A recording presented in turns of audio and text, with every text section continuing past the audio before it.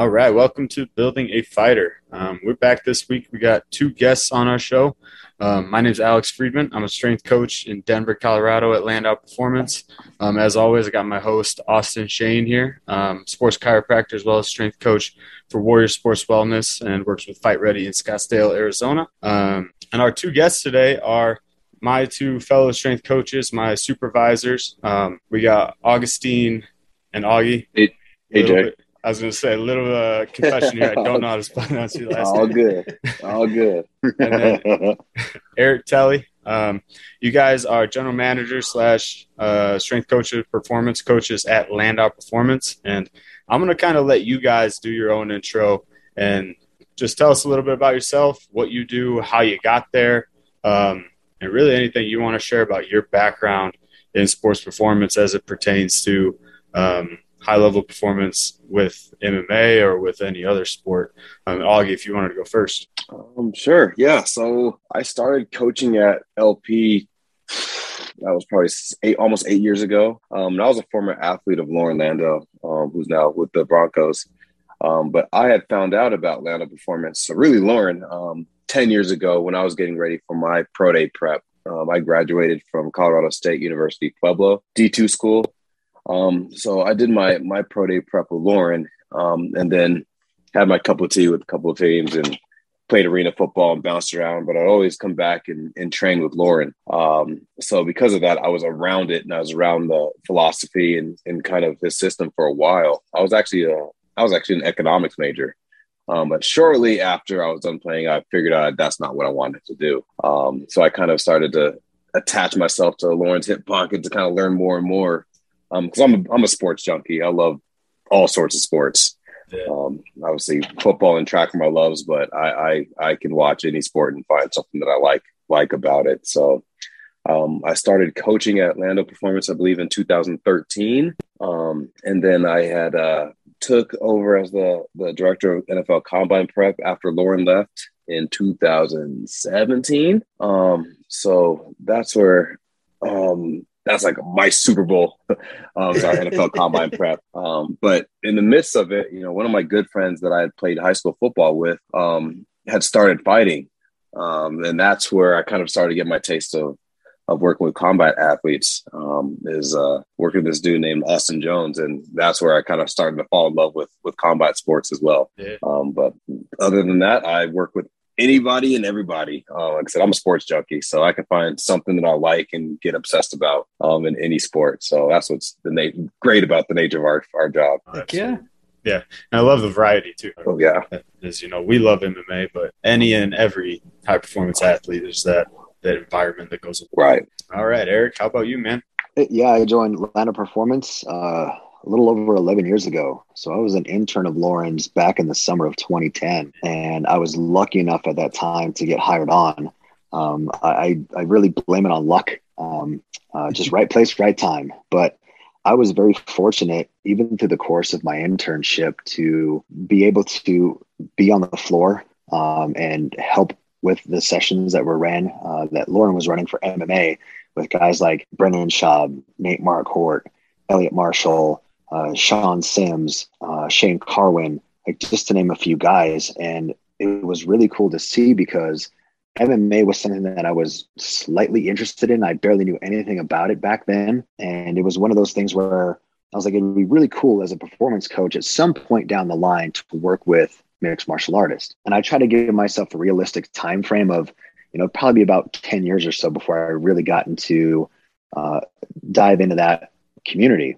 Little did I know that within less than a year of starting my coaching career, I'd be working with a gentleman by the name of Alvin Robinson, who was a UFC vet, and he was coming off of some rehab, and Lauren had connected him and myself. And from Alvin, everything just caught wildfire. And I worked with a multitude of mixed martial artists from then, from multiple teams, guys that have been from different camps that have come in from out of town. It's just been an absolute blast.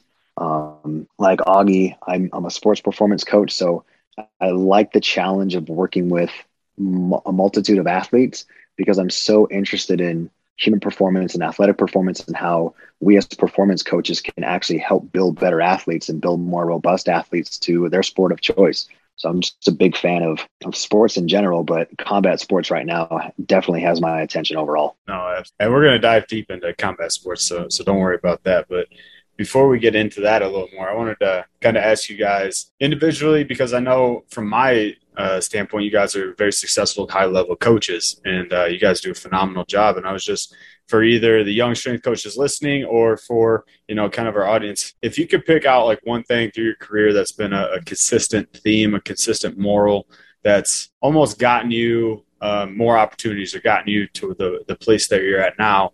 And I know it's hard to narrow down to one thing, but what could you put there as like a most important factor in establishing yourself and growing your career? I would say, honestly, ironically enough, it's kind of what you just said, is consistency. Yeah. I think with all of our coaches and all the athletes that we've seen, at least for me, like we end up being some of the most consistent people in their life. We have a lot of guys that are either like MMA guys that have to do other odd jobs, or if it's an NFL guy that might that gets cut or things of that nature. Or a high school kid who just, there's no consistency in any other aspect of their life except for their scheduled time to come see us. I think the more consistent you are, people see you, but you almost hold yourself accountable to being consistent. Yeah. A lot of other things come into play, but effort and attitude, but consistency. If you can be that consistent voice and approach your day consistently, for me, I mean, that's been my biggest challenge. However, that's my biggest thing that I work on as well. And I think that's helped me personally. That's been a huge word for me. I would have to say, trust the process. And I know that's cliche to say, but it's cliche because it's true. Yeah. If you look at athletes in general and performance coaches, coming up, it's not for everybody. And particularly in the private sector, right? Like we have to build our own brand in terms of being a coach, a respected, trusted, knowledgeable, will get stuff done coach inside of a building that has a bunch of phenomenal coaches already. So in understanding, trusting the process for a performance coach, a young coach coming up, understand that there are some things that you're going to do that don't overlook the small things. I know I'm kind of jumbling my words right now, but there's going to be small steps along the process that you're not going to want to step over those, right? Don't take things for granted. Do some of the small things, come in a little earlier, stay a little later, do some stuff on the weekends. You might do some pro bono stuff here and there just to help out facilitating process. And over the course of time, if you trust the process, whether you're a coach or an athlete, the payout at the end is phenomenal. Because in the way I describe it to coaches and athletes is, do you want to play 9 holes of putt-putt, or do you want to play the Masters? Because if you want to play the long game, you want to play the Masters. You're going to get out there day in and day out on that same course, because at the end of it, there's that green jacket waiting for you. And it takes time to even be able to step on that golf course. So when it comes to being a performance coach, trust the process. Get phenomenal mentors around you that you can ask questions. Don't be afraid to be vulnerable and ask your coworkers questions. Put yourself out there, have some honest chalk talk conversations, and just watch how you grow as a coach and as a person over time, and how you develop with your peers, strength coaches across the board, the relationships that you build with your athletes, with the parents, et cetera. It's amazing how it just all opens up like a inverted funnel. Yeah. That's so ironic, because have anybody seen the, King Richard, the documentary that just came out on HBO about Venus and Serena Williams' dad? I heard it's good. So I just saw it. It's amazing. But it's extremely ironic that you brought that up, because that's the one thing he just kept saying. He's like, I had a plan before they were born. I had a plan. I had a process, and they followed the plan to a T, and it might've sucked. It might've sucked sometimes. And he kind of looked like an asshole at some points in time through the entire story, but he trusted the process. And obviously, like, it doesn't work for everybody, but if you follow a process and you follow those steps and be okay doing some of the shitty stuff too, stuff gets done and you move forward and you continue to get those small incremental gains, like you're saying. So I love that. Yeah, man. And I don't know, for me, I look at it like putting the two together. If you like trust the process and do all the little things, but if you do that consistently, then I think you're going to stand out in the field. Like nobody likes showing up to the facility at 5:30 in the morning and staying until 6 or 7 at night or whatever. But if you can do that consistently, find a way to make that work in the short game, then it'll turn into that long game, that success, and you can start to kind of play with it a little bit where it becomes a little more like a lifestyle for you. So, but no, I appreciate you guys sharing that. And I think that carry a lot of weight. So with working with Factory X, so I want to just dive right in because as you guys know, I love combat sports. So you guys have one thing I respect the hell out of you guys for, both with Landau working with Factory X and Factory X as a whole, is the culture you guys have. I bring it up every single time we get somebody from Factory X on the podcast, and it's a team effort, right? All of you guys put together, create that culture. What's one way that you guys like try to, I guess, grow that culture through your strength and conditioning? Because like you said, Augie, you guys probably have the most time with the athletes out of anybody, right? You get an hour session. For the most part, you're talking with them one-on-one at least one time throughout the day. At least in my clinic, like when I'm working with athletes, I probably have the most time with my athlete out of all the coaches that they see. So it's important for me to grow that culture. And I know that's something a lot of like coaches struggle with, is trying to conjoin their culture of their gym with the culture of the team. And I think you guys do a fantastic job. So I guess the question is, how do you guys grow that culture coincidingly with the skill team? Oh, you want to jump in on that? Or I got some thoughts right away. Yeah, go ahead. Okay. I think part of it is we were very, very fortunate with Factory X that the head coach, Mark Montoya, doesn't stay at Factory X while guys come to the facility. He is there with the guys day in and day out, unless he's on the road with one of the fighters. So to be able to have those conversations with him, to develop a rapport with the head coach and have the trickle down effect and the buy-in from the athletes is huge. I think another aspect of that as well is taking care of the person before you take care of the athlete. We all know why we're there, right? We're there for sports performance, strength and conditioning. We're there to get better, whether that's a biomotor ability like speed or power or strength, or we're looking at range of motion, or somebody just got done with the fight. It's still the same person at different stages of the game. So if you can take care of the person before you take care of the athlete, I think that is a massive component in establishing culture across the board. They know that we're their coaches first, but there's a level of care that goes into this process that cannot be overlooked. Yeah, I think he hit the nail on the head. There's that quote that they won't care how much you know until they know how much you care. Yep. And I think that's so true, especially with this population, because again, they have so many different lifestyles. There's so many different things that they have going on, within their fight team. And I think within that as well is they knowing that when they come to our facility, it's foreign. For a lot of those guys, the sports performance facility is kind of foreign. It's not home. Whereas when we go to their facility, when they're sparring, that's home to them, where we kind of feel like a fish out of water. So because of that, our goal is not to, I think it's very easy in this field. You'll see a lot of guys like point out like, oh yeah, you suck at this. Like for us, it's like, well, we only have an hour and we only have really, truly a sliver of what we add to their whole pie. Right. Our hour a day or 2 hours a week, in the grand scheme of things isn't a lot of time. So the amount of time we spend with them, we have to make sure we maximize that. And like kind of like Eric said, is just making sure that we maximize that person in front of us, make sure that they can trust us, and make sure that they're okay with reaching out to us for help, even outside of their sport, knowing that we're there for them. To build that long-term rapport, because then you can start to make little adjustments along the way. Mm-hmm. But I'm sure it probably helps drive that trust factor up as well, because like you said, as an ex-combat athlete, even though I was a sports performance, that's my background, I'm a fish out of water compared to throwing wrestling shoes on and stepping on the mat.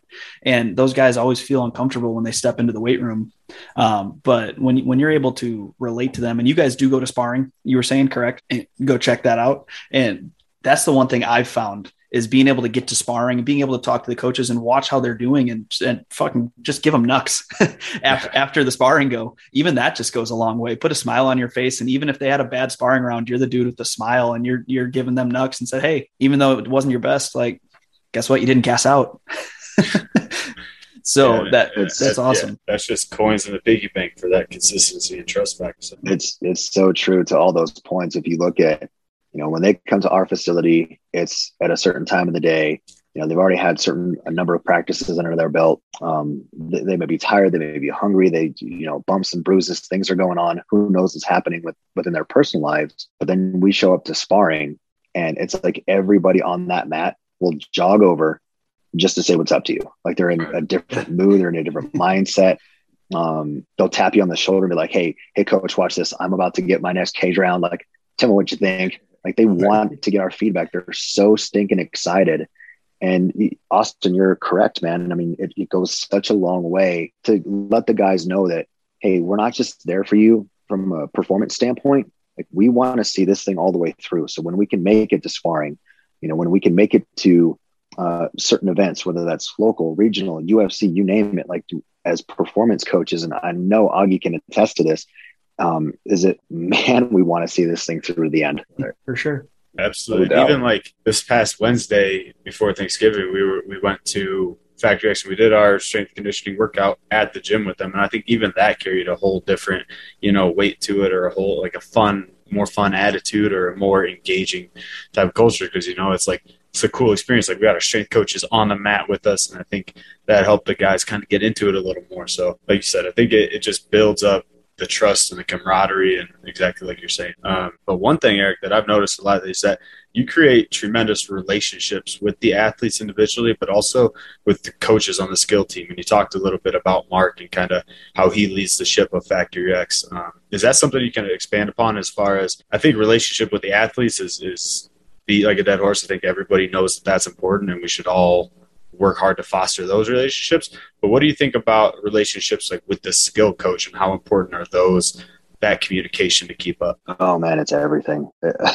I cannot overstate this fact that, earlier in my career, things were a little bit more separate, right? BJJ was at one place, striking was another place.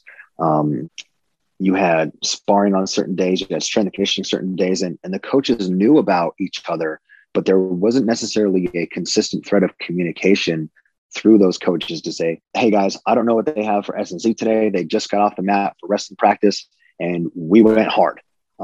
We would have to rely on guys walking in, and that wasn't always the best barometer. And the reason why I say that is you might have somebody who's, 100% accurate. They're spot on. Like, hey, we just went through the ringer today. We're all kind of feeling it. We're tired. We have this, that going on. And then you have the next person walk in the door and they're like, nope, I'm fine. I'm good to go, because they're telling themselves psychologically, I'm okay. I'm ready to run through the next wall full speed ahead. So being able to get that from the athletes is one part, but being able to have the conversations with the coaches is so valuable, because it creates a greater dialogue that goes back to the importance of taking care of the athletes.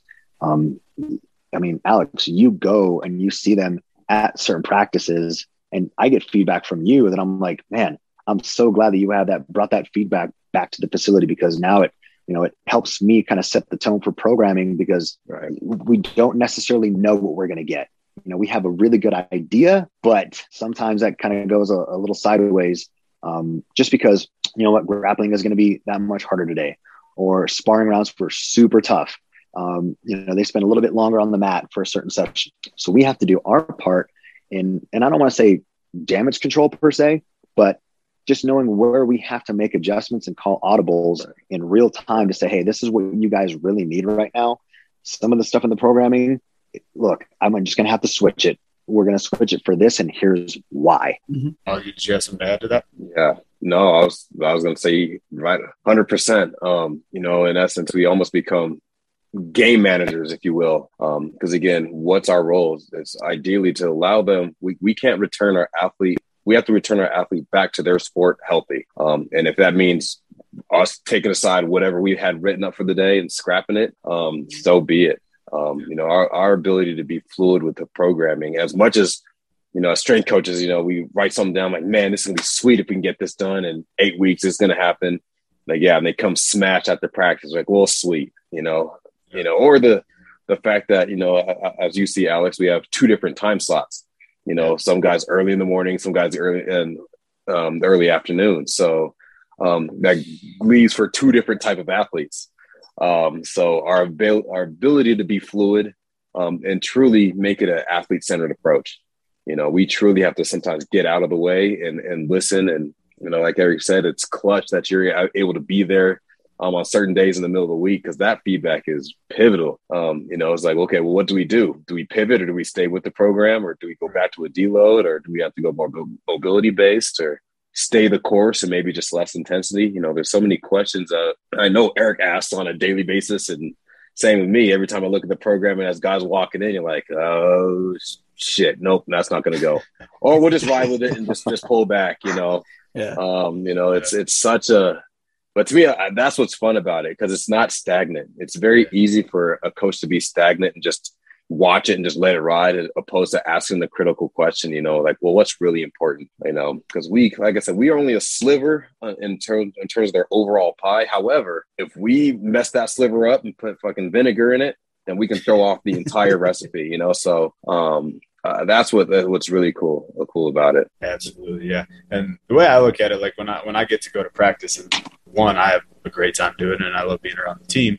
But like Eric was saying, when we have different athletes gauging how hard practice was, like two different athletes have way different experiences of a wrestling practice, right? You think of a wrestler that just came from the OTC going through a wrestling practice is very much different than a kickboxer transitioning to MMA going through a wrestling practice.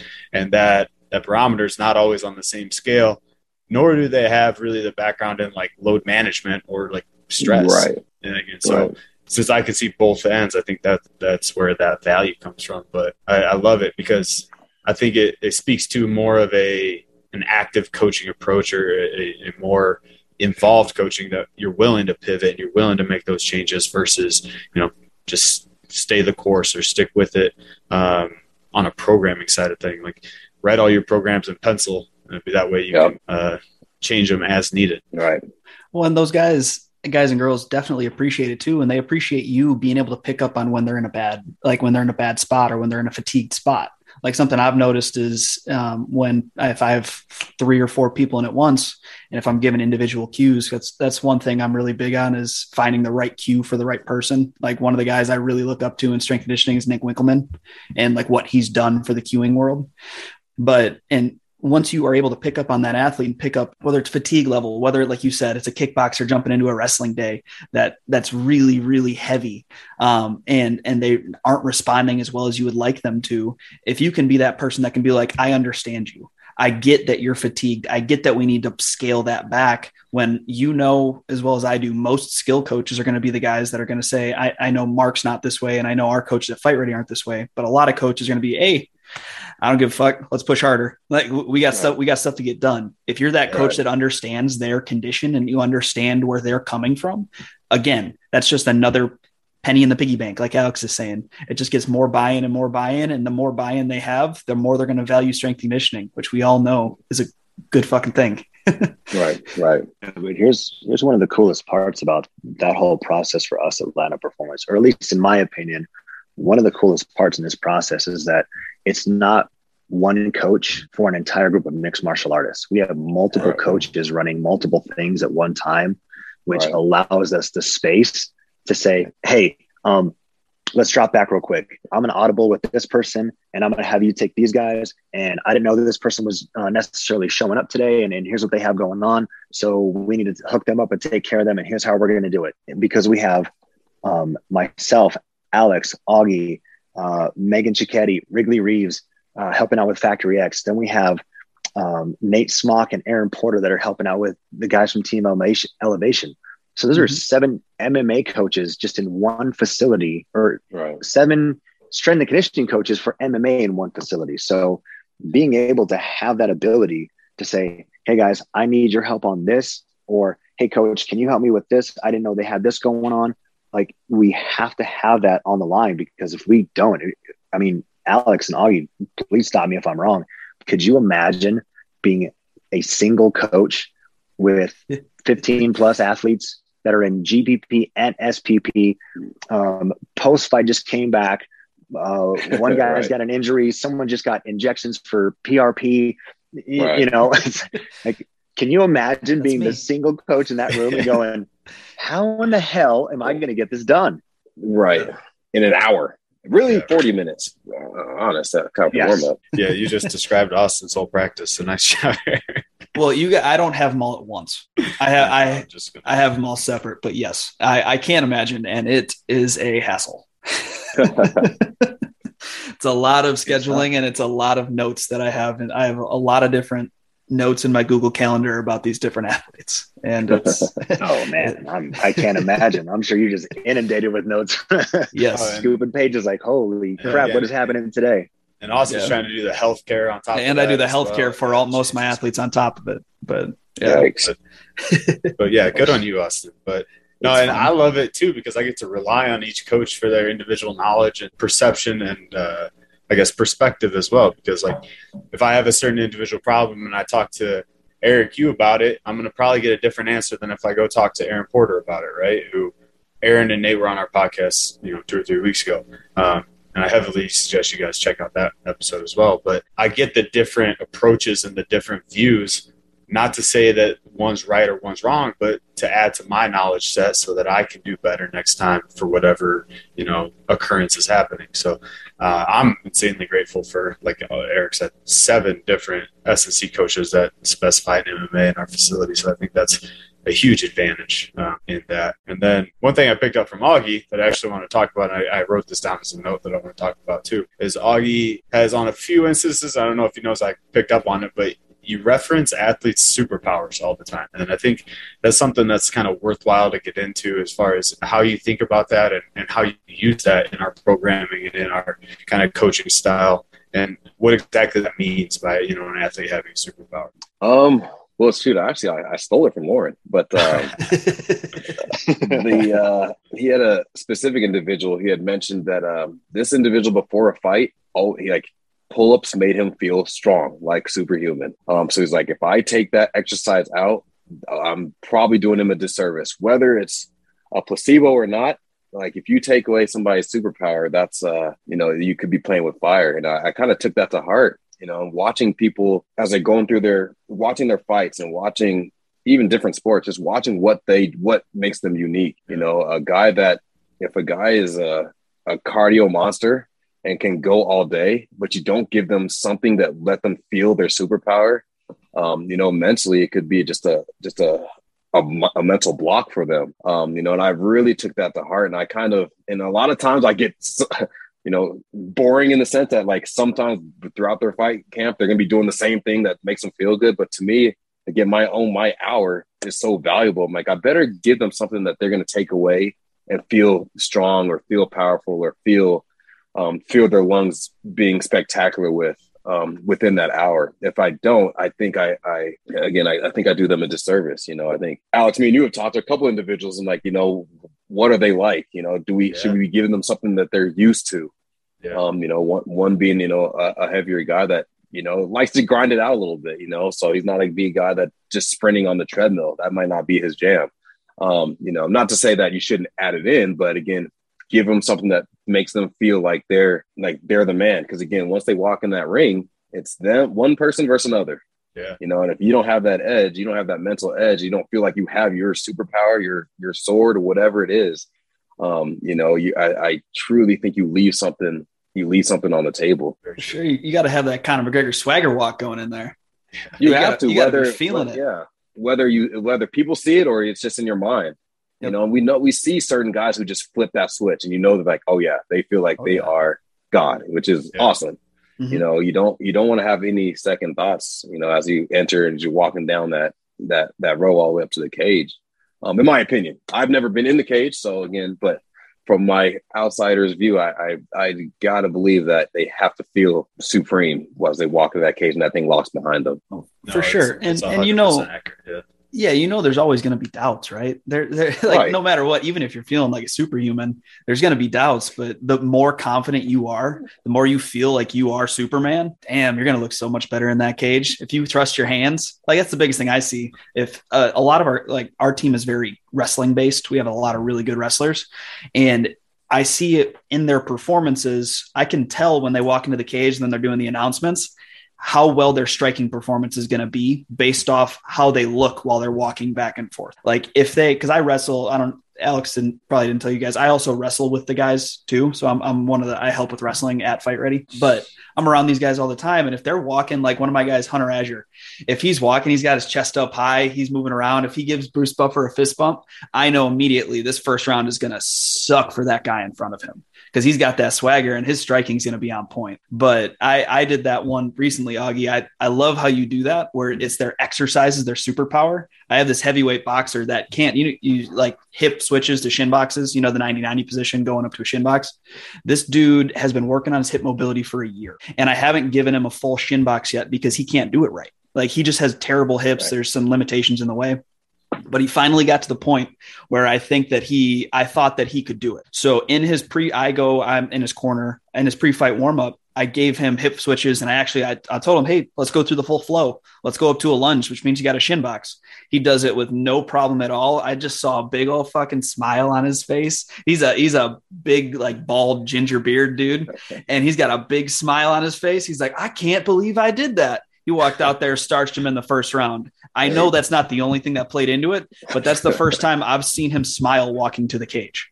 And I'm like, it's his superpower. It's the one thing that he thought he couldn't do, and that's that one limitation. And boom, it's gone. Let's go. Right. Yeah, the mental edge, especially in a game like MMA or combat sports, where, like Augie says, one-on-one, that's, you got it or you don't, man. And it's hard for some people to grasp. Yeah. Definitely, man. So, Eric, I wanted to ask you about a little bit more about, like, programming within MMA. So I know, and I've seen you guys' programming, and I'm blown away by it, and I really enjoy a lot of it. If you had to boil down our program, or just any typical MMA strength and conditioning program, to 3 or 4 highest priorities, or the way I look at it is just what buckets am I going to fill, right, with my exercise selection, with my, ESD, with my metabolic days. What are those 3 or 4 priorities or buckets for you? It's a really good question. Really good. I would, yeah, not to put you on the spot, but please. Yeah, I know. Pristinely. I definitely want to make sure I get my burpees in. Just kidding. Hell yeah. No, I think when we look at it from a timing standpoint, right? I don't want to necessarily say that's where I start, but that's a big bucket for me. That's a big rock for me, because we all know that in MMA, you have the potential to have a fight scheduled months in advance, weeks in advance, or you can find out days before. So there has to be a timing component of what are our volumes and intensities like, and how are we cycling through these in the event that we need to have somebody get called up last second for a replacement, or, within a week's time. I think we need to look at it from, for lack of a better phrase, what Augie was talking about, their superpowers. Picking exercise selection from a group standpoint, that, hey, maybe this guy isn't the best at, exercise A, but when we get into the next pairing, like, holy crap, this is where this guy or girl just excels. And you can get in their ear a little bit and just give them that praise of, that's what I'm talking about. You just killed that. I need you to come back and do that again. And whether that's in a strength session, power session, metabolic session, like, just going over real quick and dropping that little nugget of information of positive affirmation and authentic affirmation. I don't just give attaboys for the sake of attaboys. Like, you got to earn that shit, in my opinion. Right. But if you look at the timing, you look at how that can be cyclical. You look at the importance of the superpower of the athlete. And then, to me, I think the last, I could expand on this for a while, but I'll just go with this next one, is their recovery. Yeah. Recovery. Because we all know that a lot of times, these guys can fall into a scenario where they believe that more is better versus less can be more. And that's where we have to come in as stress managers. Alex, you and I were just talking about this recently, is, being able to gauge and peel back when we need to. Hey, let's hit these couple key points. And then the last little bit is going to turn into a mobility active recovery component versus, what I originally had listed, because we got to make sure that the fighters are ready to fight and perform on that singular event date. No one's getting paid inside of the cage to be a power lifter or the best at their metabolic session. They're getting paid to be the best mixed martial artist on that night, with somebody who's got the same intent and idea standing across from them. So to me, it's the timing component. It's what's going to hit those guys correctly to help sharpen that blade, to keep that blade sharper, or help out with the superpower. And then the recovery component to make sure that we're not just making these guys the nail all the damn time. Let them be the hammer. Awesome. I really like the idea of like cueing somebody into or helping them, develop a new superpower that they either didn't think they have, or one that you're kind of on the long haul to develop, right? Like, we know each individual athlete has their superpower, like what got them to the show, and you don't want to lose sight of that. But at the same time, like, if I know, X athlete could be really good at this or could have this attribute in his pocket when he needs it, let's, foster that not only through exercise selection and your your X's and O's, but let's foster that through their confidence and their mental as well. Like, I think that's a huge point of being a coach. You had touched on recovery, Eric. What kind of recovery modalities are you guys recommending for your guys, and do you program them in? Like, you program that into their week at all? So I'll hit the first part. From a recovery standpoint, we can do things like different variations of soft tissue techniques, from, foam rolling, active isolated stretches. We can help out from an Eldoa standpoint, from fascial stretching.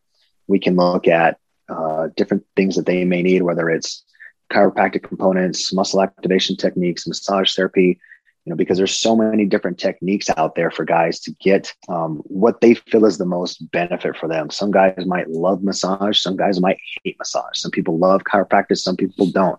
So it was, we send certain guys to recovery centers because some guys really love the hot, cold contrast of the tub. Some guys love sitting in the sauna. It's getting to know the athlete and what makes them tick and what makes them feel the best. Augie hit this earlier. It may be a placebo effect, but damn, if it's anecdotal to them to get a positive result from it, we have to listen to those things. We have to take note of that, because this is something that we need to carry on down the road to make sure that if that is indeed helping them, why would we take that out to hurt them, right? I can't sit there and tell an athlete, hey, you really love going to get dry needled, but I really think you should not do that and just foam roll instead. Well, if they don't like that, like, what are we doing to help those guys out, right? I always tell those guys, I'm not here for me. I'm here for you guys. So I'm here to help you out in whatever it is that you need. Now, if they have questions about certain things, then I think it lends the conversation to us speaking about that topic as far as we can, and then handing them off to the next professional who can give them a little bit more insight on a certain modality or treatment that could be potentially beneficial for them to go try out. I think when it comes into programming, that's something that's been an interesting subject over the course of time, because we've tried to get guys in to do some active recovery stuff on weekends or post-sparring sessions. And it kind of comes in waves. Sometimes we're flooded with guys, sometimes we're not flooded with guys. And I used to take that personally because I'm an idiot, but I would carry that weight and be like, man, these guys don't like me. It's like, no, they don't. They're just done. They're smoked at the end of the week. They just want to go. Maybe they want to hit that hot, cold contrast and then go home and then just relax and let the recovery, the passive recovery strategies just take over. Like, what is wrong with that? There's nothing wrong with that. So I think, again, it goes back to what's going to be the most beneficial for these people in terms of programming for them. If it's coming in to see us, fantastic. If it's going to do something else, go and do that other thing. If that's the most beneficial from a recovery standpoint, cool. If you guys want to come and see us, we can absolutely help you out as well. So I think it depends on the person and what they're looking for in terms of timing, especially with the end of the week. Baskin Robbins has 31 flavors and one of those is us. So there's other stuff out there for guys to go out and find and say, hey, I really love when I get X done for my shoulders or my hips. Mm-hmm. Cool. If that feels better, if you can perform better, do that thing. Like, there's nothing wrong with that. Right. So, and the other thing, so do you guys I call it like the quarterback of the sports performance. So you obviously have the head coach, right? Mark Montoya. Do you guys have any sort of say into their workload management as far as any of the other practices? Do you guys have those talks back and forth to where you guys kind of not dictate the workload, but are able to have a say in how hard athletes are pushed day to day? Or is it not that individualized? You know what I'm talking about? Yeah. I'm just thinking for a second. I think that we have the ability to have the conversation with the head coach. Gotcha. But I would never say that we're in a spot to dictate the volumes and or the intensities or frequencies of certain practices. Gotcha. I think if we look at what we see in front of us and kind of some of the feedback that we're getting, I think all the coaches can come together and say, hey, these guys have been hitting it hard for a while. Like maybe it's not just a deload inside of a strength and conditioning block, but deloading these guys through different practices, and however we can make that happen. If guys are doing well and we're coming up on the holidays and people travel and kind of lay low a little bit, when everybody comes back together, it's like, okay, now we can all hit the accelerator a little bit harder right now because people should be fresher, more recovered. They've taken time off the mat, whatever the case may be. So I think we have the ability, because of the relationships that we have with the coaches, to have a say in the conversation, but I'm definitely not trying to, go to the podium. Right. Okay. Right. Nice. And just to kind of piggyback off of Eric, the relationship portion is huge. The ability to communicate to all the different coaches, and be able just to talk to them and get a feel for what's coming up. We have a pretty good message board in terms of when we see fights coming up, so we know when guys are coming up, and we know when there's certain time periods where there's waves of guys that are going. So the back of our minds, we kind of have an idea of how practice is going to go. Right. Or vice versa, if they have nothing going on for a little bit. I think that allows us to have, like Eric said, the ability to have these conversations, to at least give us an idea of where we need to steer the ship for, at least on our end, on the part that we can control. Again, with their sport, there's no off season, right. So it's hard to say like, hey, you need to pick up volume here, you need to pull back here. We truly, for us, have to adapt to what they look like in front of us. Again, because there's some guys that may fight 7 times in a year. There might be a guy that fights once in 2 years. Yeah. So it's hard for us to, in my opinion, to say that we can help dictate volumes. Because certain guys, everybody's going to be different in a different spot of their career and a different individual in general. For sure. I think so too. Go ahead, Eric. Oh, go ahead, Alex. Go ahead. No, you, man. We got you on the podcast to listen to you, man. Yeah, we want to hear you. No, I was just going to say, while Augie was talking, it made me think about it, and it really becomes a two-way street. I mean, I can't tell you the number of times Mark has come in or called me on the way in. Hey, coach, I just want to give you a heads up how guys are looking. It's been a crazy week, or the past 2 weeks, we've just been going hard. So, and he'll tell me like, look, I'm not telling you what to do with your program. I'm just trying to give you a heads up on the temperature where these guys are at, so we know how to adjust accordingly. So that way you guys have a heads up before we roll in, and you're looking at them going, okay, I got minutes and seconds to figure this out, versus, okay, I have time to sit back, gauge this, now make a game plan, have us as coaches, come together, have a quick conversation, develop a plan, and then, hands in, ready, break. And then there we go. So it's definitely a two-way street. But right. To Augie's point, it's the relationship. The coach trusts us to be able to relay that information across to us, because he knows that at the end of the day, we have the best interest for the athletes at heart. And we want to make sure that we're doing them the service that they're looking for, not just hey, we had X planned and now we got to go and audible to Z. We just have to be ready for those waves to come when they come. Yeah. And what I was going to say is that for me, it just goes back to like communication and timing, the timing aspect that you've brought up multiple times, as far as like, when is this fighter going to fight?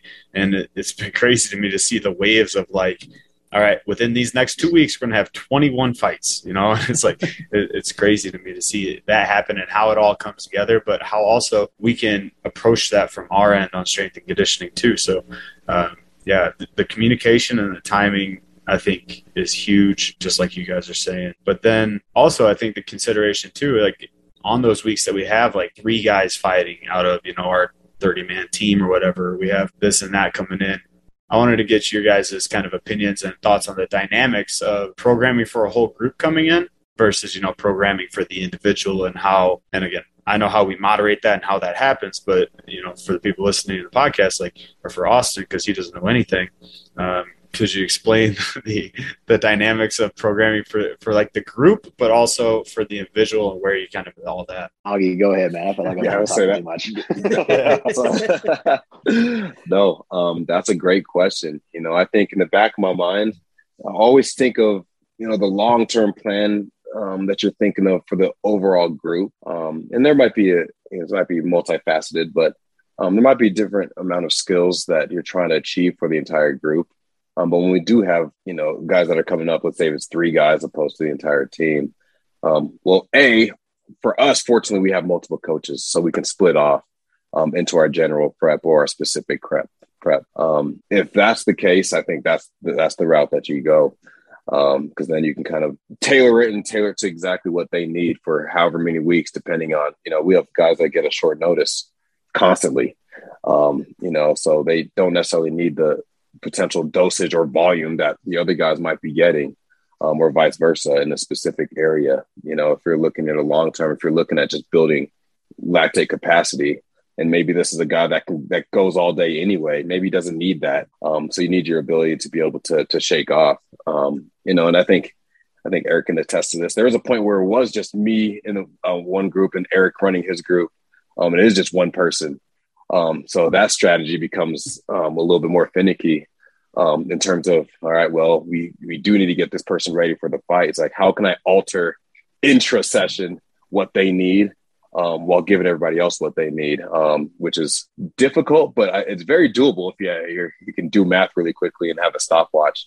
But I think ultimately you got to think about what's best for the fighter.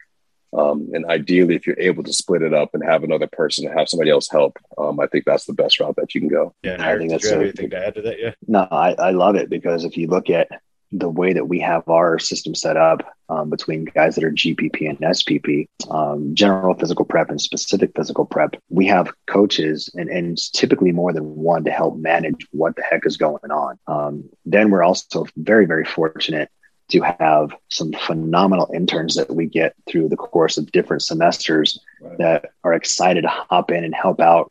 The setup, the execution, the coaching cues, the involvement, to make it such a more of a seamless flow is, I can't, I cannot specify how awesome it is to have that ability, to have that extended arm to create that, but then to look at even within an SPP situation, you got, 4 fighters that have fights coming up on the same date. Let's say 2 of these guys are super explosive guys and 2 of these guys are really, really strong guys. So within the programming, how can we individualize to a degree?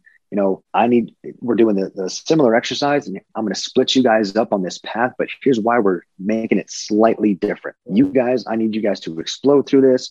I need to work on your strength. I need to work on whatever biomotor ability quality that I need to highlight in this phase of training. We can do that, even though I have almost a singular overarching plan in terms of the program, but there do become nuances inside of that to help out. And the only way that I can get that done within such a big group session is to have multiple coaches there so we can look at that. And the same thing is true with GPP. We have guys that walk in that have been training for a couple of weeks, and some guy walks in and he's 1 week post fight. So even that stuff, it's like, you're not ready to be necessarily involved at that level per se. So we're going to integrate you within the GPP phase, but it's going to be slightly different than what everybody else is doing to make sure that we're taking care of athlete X at the same time within the group itself. So I'm trying to think with Augie, you run the NFL Combine prep as well at Landau, right?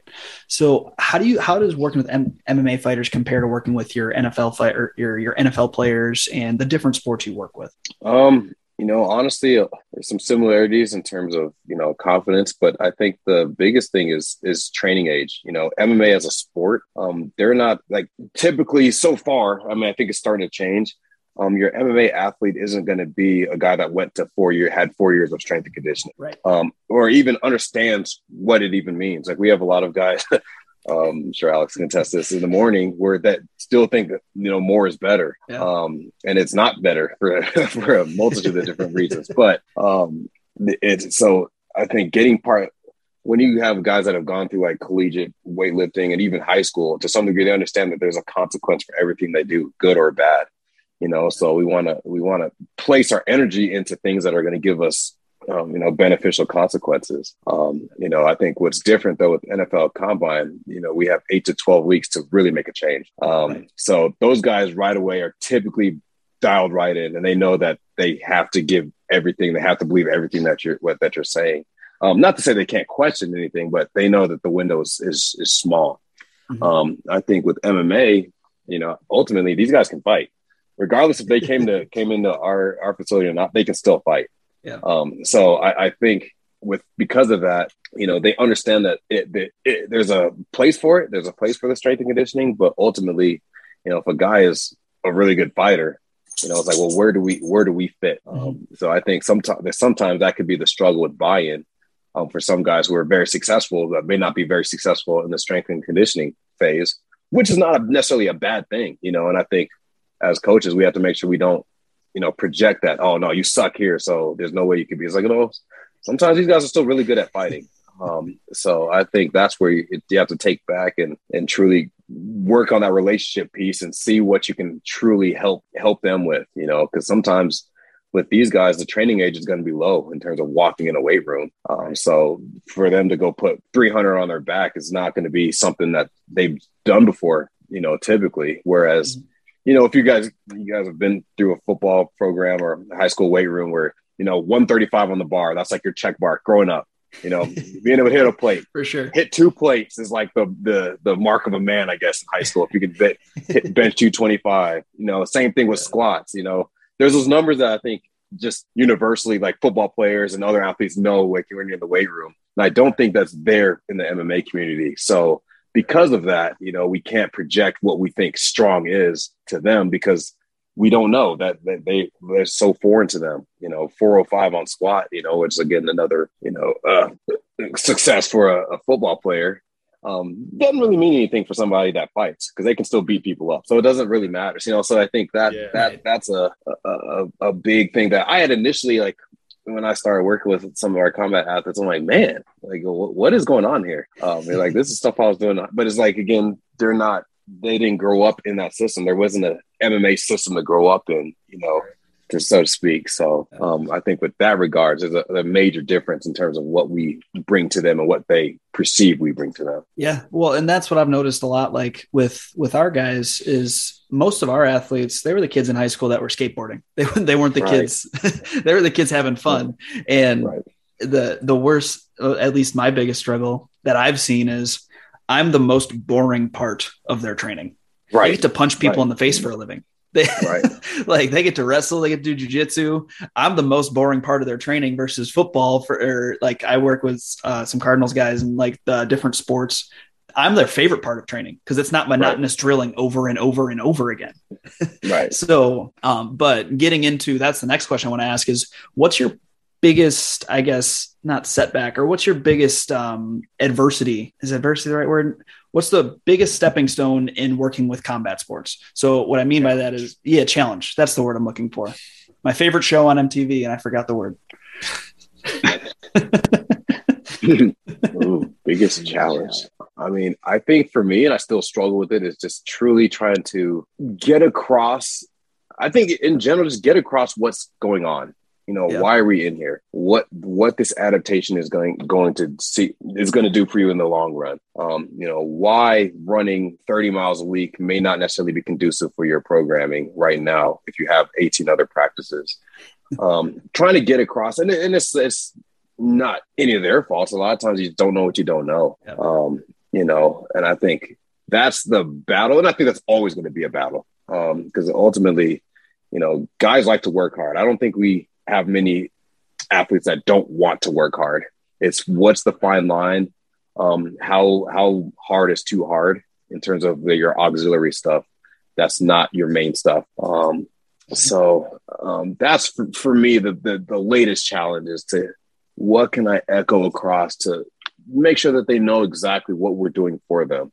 Not that we're just another practice and here just to lift and go from here to the next practice. Like, what's the value? Right. You're not just another box they got to check off. Right. What you got, Eric? What's your biggest challenge working with combat sports? I would say right now it's getting guys to understand that it's okay to be able to shift gears. I equate it to manual transmissions, right? You have an athlete who can push the gas and throttle the gas pedal, but they're not attuned to shifting from first to second to third and so on and so forth. It's like, man, I equate it to going down the highway in second gear. It's like if you mash on your gas pedal, going down the highway in second gear, you're going to burn yourself out. Like there's nothing good happens there. You have to be able to shift gears so you're not just stuck in red line. And other people It's like, I need you to get out of second gear by pushing towards that red line more. So it's having those conversations with the athletes so they understand, look, one, we see it, we're aware of it. We notice it not just within our walls, but we can see it at training sessions that you have outside of LP, specifically at Factory X. And we don't want some adversity to be a consistent habit that's not being addressed. And then you take that inside of the cage, and like now it's too late to try to figure that out. Like, we didn't address it soon enough. So if I can get guys to shift gears, now we're in fifth gear, but we're still hauling ass. Like, we're good to go. We were able to shift those gears. If I can get somebody out of first and second gear and gas it just a little bit more, find that next gear when we need to, and I'll let you downshift when you're ready to. But if we could find that next gear at certain times, like, holy hell, the opportunities that we have to produce favorable outcomes, we start to shift that in our favor. And we can't guarantee outcomes as coaches, but damn, I would love a stacked deck more than an unstacked deck. Absolutely. Right. For sure. So on the flip side of that, talking about the positive outcomes, what's the most rewarding thing about working in mixed martial arts or with combat athletes that you guys have experienced? We'll have Eric go first. I'm going to answer this in two parts. Cool. The first part is when you start to have conversations and you do your homework and you build relationships with these guys, the rapport that you get with the athletes and the coaches is second to none. I mean, there's 168 hours in a week, and we get to see them for 2 to 3 hours. So like Augie said, it's a small sliver, but the impact that sliver can have is huge as long as we're creating that relationship back and forth with the athletes. And it's a continuous effort. I had one of my guys just hit me up and he was asking me, hey, what am I listening to on Joe Rogan? You know, like, what are the podcast episodes that I'm really clinging on to right now? It has nothing to do with fighting, right? But it's just, it's those kinds of things that, you know, I like when I get those kinds of texts from them, and I check on them to see how they're doing. Whether it's good or something's tough is going on. Like, I want them to know that we're there all the time, no matter what. Like, you don't just leave and then the door closes and we don't give a shit. That's not true. The second way I'm going to answer this, and this is going to be extremely selfish, but I just have to mention this because it was the first time I did it, and who knows if I'll ever do it again. Being able to being asked corner at a UFC event, being able to see that level of preparedness, that level of orchestration. And I'm talking about from an organizational standpoint, how they do things. It was just different than I've seen on the local shows and the regional shows. And they are who they are for a reason. And to be able to witness that firsthand and be a part of that, to feel it, to walk out, to sit there cage side and feel like I was going to puke my brains out. So freaking amped and nervous and freaking out at the same time. I'm sitting in the stool and my right leg is twitching like freaking Thumper and Bambi. And I grab my leg, and in my head, I told myself, you need to calm down, dude. But it was such an exciting moment that, you know, those things don't happen all the time. So to be able to get that, I will selfishly say that was one of the coolest things that I've been a part of, and to just be a fly on the wall, to see how it all played out through the course of the week, and then to the event, and then post event. Like, damn, man, that was so cool. Like, I'm definitely bit by the bug, and I want to do that more and more and more. And that doesn't just mean on the UFC level. I'm talking about, you know, seeing the process all the way through, and get to see some of the stuff that's behind the scenes that a lot of people will never get to see. I mean, I can't put it into words. It's beyond amazing and awesome and humbling. Augie, what you got? Yeah. No, I'm with Eric. Being able to corner UFC fight it's amazing in the sense that, again, being able to see the final hours. You know, I've been fortunate enough to be able to watch it, obviously at NFL Combine, and like, it's just seeing everything kind of funnel down to like, okay, these last waning moments before it's like, okay, now it's time. I think the ability to be able to see that switch, and again, it gives you more insight as to what they go through and what type of fighter they are. You know, and then on the flip side of that, I think, kind of turn a negative into a positive. You know, one of the best experiences I've had is after a fighter has actually lost. Being able to be around them when that happens, and being able to see things for what it is around that time. I think it's a very it's depressing, but it's awesome to see, you know, as you see them kind of flip the script and get back to training. A lot of lessons, at least on my end, I took from that is being able to watch and see, you know, what somebody goes through that process, because again, it's an individual based sport. So that after a loss, you know, I see all the, you know, the, hey, we'll get it next time, or the text and stuff like that. But it's like, those kind of go away after a little bit, you know, and then there's a time where that fighter is by themselves. And I think the cool thing is being able to still harbor those relationships and be able to speak and communicate with a lot of these athletes and see where they're at and see where their mind goes. It's amazing with a lot of these fighters, how they flip the switch to get right back on the horse, man. I think that's what's cool. And that's what makes them unique, because they're the shit when they're winning. Everybody knows them. And at the same time, you know, when things go awry, it's cool to see their network and see who their true circle is. I think there's a lot of value in that. For sure. Well, that's something. That's something that's super cool. Whenever I go with my fighters, I remember one of them, Henry Corrales, and we lost a fight. It sucked. It was a bigger fight, and I go up to him, I gave him a hug, and he just needed a hug, and he's just like, well, that fucking sucked. and he's like, I guess I'm not going back to 135 again. And he just gets up, walks off, and didn't talk about it one more time. But like you said, the coolest thing is I think the most interesting part is seeing the guys that actually text those guys and actually check in on them over and over and over again, right? That's the one cool thing about our sport that I think separates it from a lot of the other sports that I've been a part of, is that because it's so individual, even if you're not the one in the cage, everybody that's a fighter understands how individual it is. And almost every single fighter on our team is going to check up on that athlete multiple times, because they know what that feeling feels like. Unless you're undefeated, which most people aren't, you know what that feeling feels like. And the shitty thing about MMA is you're probably not going to compete again for another 3 months, 4 months. That loss is sitting with you for 4 months. And your mental state's not always going to be great, but as long as your brothers are around you, your brothers and your sisters are around you, helping you through it, that's the coolest part I've seen about MMA. 100%. Yeah. It's raw, and it's only you, like in the cage. And that's, I think, some of the hardest part, right? That there's no hiding in the cage. There's no hiding from a win or a loss. It's like, it's what's going to happen, and it's on you. Damn, I got to go corner a UFC event because I'm the only one at this podcast that happened. So we'll get there. Yes, we will. Yeah, true. Well, y'all, I'm good. If you guys are good, I think you guys killed that. I was about to say that we took about an hour and a half y'all's time.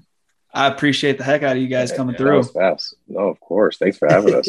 Yeah, absolutely. Jeez, I just looked at my watch. I'm like, I felt like 10 minutes. Right. That blew by. I looked at the Broncos gave up. I looked up, and it's already the third quarter. I was like, dang. Hey, you guys know what that means is we'll just have to do this more often. Yeah. This is true. If it went that way, man. For sure. Well, we appreciate you guys. For everybody listening, please like, share, subscribe, do all the cool stuff that allows us to become friends with your friends. If you're on Apple Podcasts, please leave us a rating. That does boost our SEO. You've got to get in contact with us or with our guests. All the information is going to be in the show notes for both of y'all. I'll ask Augie first. If they got to get in contact with you, what's the best way to get in contact with you? Easiest probably IG. IG? My IG handle is persistence21. Okay. Same thing with my Twitter. So that's probably easy. Perfect. What about you, Eric? The only social media platform I use is Instagram, so they can find me at Eric Telly. I'll say this real quick. I took a break for the month of November from social media. So come December 1, I'm going to see what that little thing looks like and how to manage that accordingly. But just needed to step away. Nothing crazy, nothing funky happened. It was just a personal choice. But yeah, if guys want to reach out to me there, however you guys want to, and definitely don't hesitate to look into Land Up Performance as a whole, right? This is, right. We're just a few coaches of many coaches that are there, and it's that place, that house that houses some fantastic coaches and some amazing athletes. So don't forget to look at Land Up Performance across the board: Facebook, Twitter, Instagram. I don't know if we're on any other platforms, but you guys on TikTok? Yeah, TikTok's going through there. I don't know if we're on Snapchat. I don't think we're on TikTok. I don't. Yeah, MySpace. I don't know. MySpace. Nice. Had to throw it in there, bro. I'm that old. I would say Eric's been on MySpace for the last month instead of Instagram. So right. That's He's why trying to rekindle some spirits here. That's messed up, man. You guys are giving away my trade secrets. Right.